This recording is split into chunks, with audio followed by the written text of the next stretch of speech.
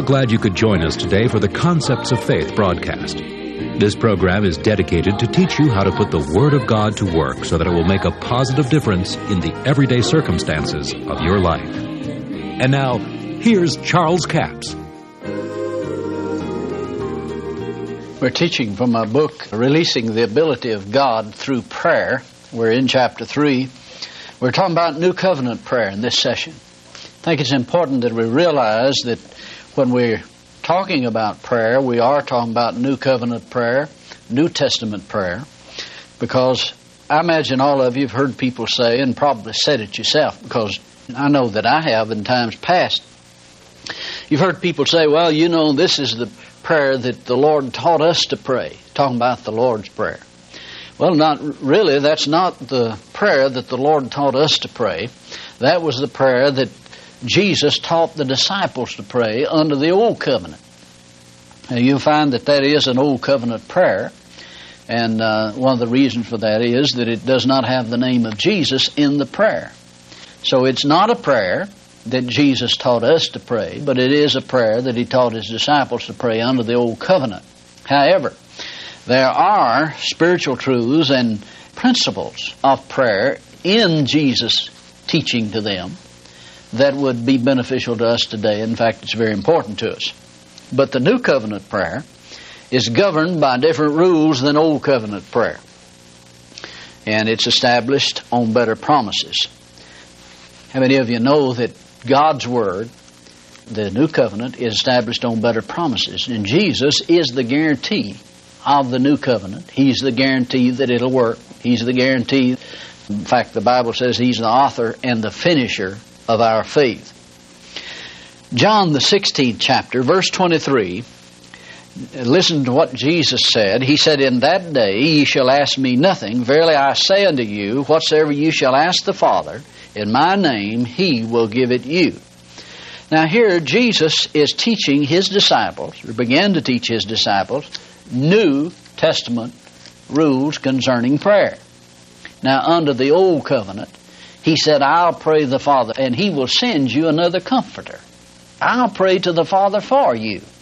But under the New Covenant, He said at that day, in that day, and the day that He's referring to is the day when the New Covenant is instigated, from the day of Pentecost.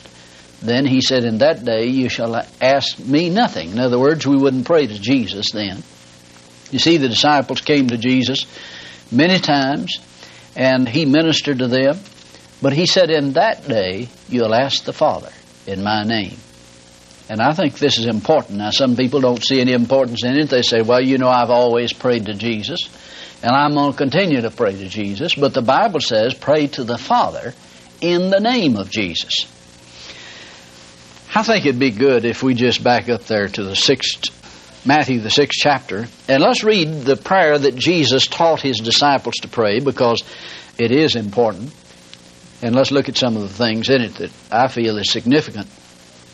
Let's begin with verse 9. Jesus said, after this manner, therefore pray ye, Our Father which art in heaven, hallowed be thy name, thy kingdom come, thy will be done in earth as it is in heaven.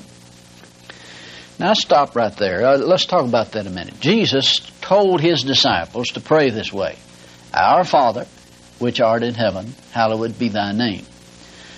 Now, you remember that Jesus said, in that day you shall ask me nothing. Now see, this is under the Old Covenant here. Matthew 6. Of course, I know that Matthew the 6th chapter and Matthew is in the New Testament. But what you need to realize is that all of the four Gospels, even though they're included in the New Testament, all of the miracles, all of the things that were done in the four Gospels were done under the Old Covenant. So every person that Jesus healed, all the miracles that are recorded in the four Gospels were done under the Old Covenant. And I have good news for you. The New Covenant's better.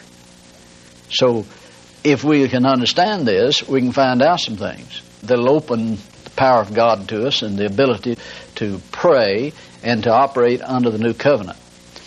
Now listen to what Jesus said. Pray this way, thy kingdom come. First of all, He said, pray our Father. Now, if you're praying and many people are, they pray to Jesus. Now don't misunderstand me. You can talk to Jesus. You can fellowship with Jesus. You can worship the Lord and all of that. But when it comes to prayer, I believe we ought to stay with the rules that Jesus laid down. And that is to pray to the Father in the name of Jesus. Now, this is under the Old Covenant, but I don't see anywhere in the New Testament that it teaches us to pray to Jesus. So we should conform to that. Now, sometimes I've had people to say this to me. Well, I'll tell you one thing. I've prayed to Jesus all my life, and I'm not going to start praying to the Father now. Word or no word, or what the Bible or no Bible. Well, now you see, an individual that's not willing to change, they're going to end up on the wrong road somewhere. And if you don't change some things in life, you're going to end up in the wrong destination. Now, I didn't mean to say that they're going to go to hell just because they prayed in the name of Jesus. But if you're going to effectively pray under the new covenant, we're going to have to use the rules that Jesus laid down. And these are guidelines, you see. So, our Father which art in heaven, hallowed be thy name. Thy kingdom come, thy will be done in earth as it is in heaven. Now, let me point out in verse 10, he said, pray that the kingdom would come. Now, this is another reason that this is not a New Testament prayer, because the kingdom has already come. Now, don't go away. Just stay with me. It'll turn out all right.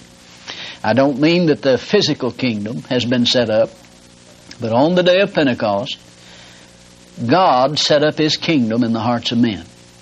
You remember in Luke the 17th chapter, Jesus in verse 20 and 21 says He was demanded of the Pharisees when the kingdom of God should come.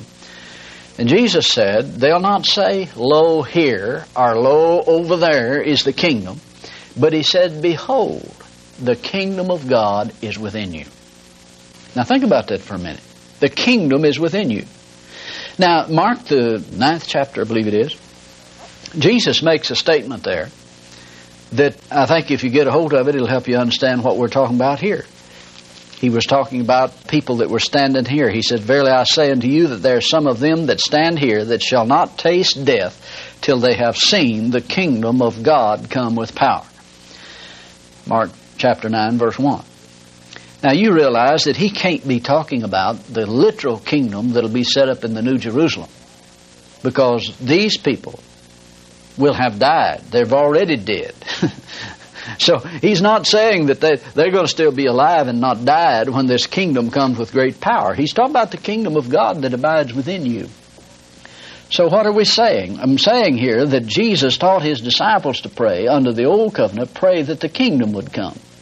But today the kingdom of God has already come, set up in the hearts of men, so we wouldn't pray this prayer today. We wouldn't pray the kingdom come because the kingdom has already come. Now, it is a different manifestation of the kingdom. You need to understand that. It is the same kingdom that'll be set up in the New Jerusalem, but it's a different manifestation of it. It's a spiritual manifestation of the kingdom of God that'll be set up in the New Jerusalem. And notice what he says, thy kingdom come, thy will be done in earth as it is in heaven. Now, if there's anything that ought to get you straightened out and me straightened out concerning the will of God, it should be this verse here, where he said, pray that the kingdom come, that thy will be done in earth as it is in heaven. The idea present here is that when the kingdom has come, is come, like it is now and set up in the hearts of men, it's possible for the will of God to be done in earth as it is in heaven. Now, I said it's possible. I didn't say that it was that way. It's possible for that to happen. Why? Because the kingdom is in the hearts of men. Now, he said, pray this way, that the will of God be done in earth as it is in heaven. Now, that ought to answer many of your questions concerning healing, concerning finances, concerning all kinds of things. Just ask yourself this question. How will it be when I get to heaven? If you're faced with a problem and you don't know what God's will is concerning it, just ask yourself, how will it be when I get to heaven? Will there be any lack up there? No. That's a wealthy place up there. Well, ask yourself this, will there be any sickness there? Will there be any disease there? No. Then that's the will of God for the earth. Do you see what I'm saying here? This verse of Scripture should reveal to us, even as he was teaching his disciples to pray under the Old Covenant, said, pray that the will of God be done in earth as it is in heaven. That is the will of God. Now, whether it ever gets that way or not on this earth doesn't matter. I mean, for it won't change this truth. But it is the will of God for it to be on earth the same as it is in heaven. But I've got good news for you. It's going to be on earth the same as it is in heaven. You see, if you'll just read the 21st chapter of Revelation, you'll find that John said, I saw the holy city, the New Jerusalem, coming down from God out of heaven, prepared as a bride adorned for her husband, and heard a great voice out of heaven saying, the tabernacle of God is with men. And I will dwell among them, be their God, and they shall be my people. Now what John saw was, by revelation, the kingdom of God, the literal kingdom, coming to the earth. In other words, God was moving heaven to earth. Now, if it was not God's will for it to be on earth the same as it is in heaven, then why is God going to move His throne down here on the new earth? Now, I realize it's going to be a renovated earth, it's going to be a purified earth, but it's still the earth. It's the new earth. Thank you so much for joining us for the Concepts of Faith broadcast. Trust you've been with us all this week as we've been talking about releasing the ability of God through prayer. Now, all of this week, we've had the CD offer number 7303. It's entitled Keys of the Kingdom. 3 CDs for $22 plus $5 postage and handling, total of $27.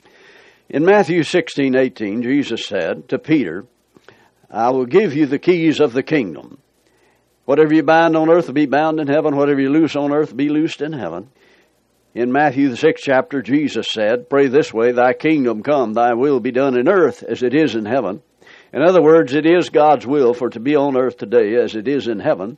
But we have been given authority to subdue the earth and have dominion over it. If you don't take dominion over the situation and circumstances in your life, then it may not be under dominion at all. It may be that you just allowed things to happen. So many people say, well, I'm just leaving it all up to God.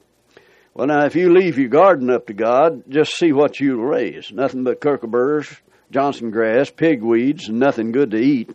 No, God gave you dominion over this earth. And whatever you bind, you can bind what is bound out of heaven.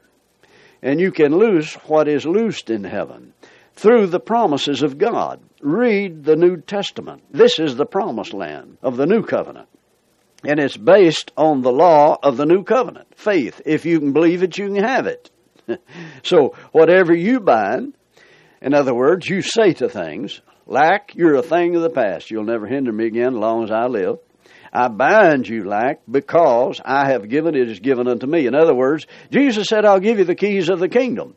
That means knowledge of the kingdom, how to operate in it, how to call things that are not as though they were. That's offer number 7303. 3 CDs for $22 plus $5 postage and handling, total of $27. We have a toll-free order line, 1-877-396-9400. Until Monday, this is Charles Capps reminding you the enemy is defeated, God is exalted, and yes, Jesus is coming soon. To order the product offered today, call 1-877-396-9400 or write Charles Capps, P.O. Box 69, England, Arkansas, 72046.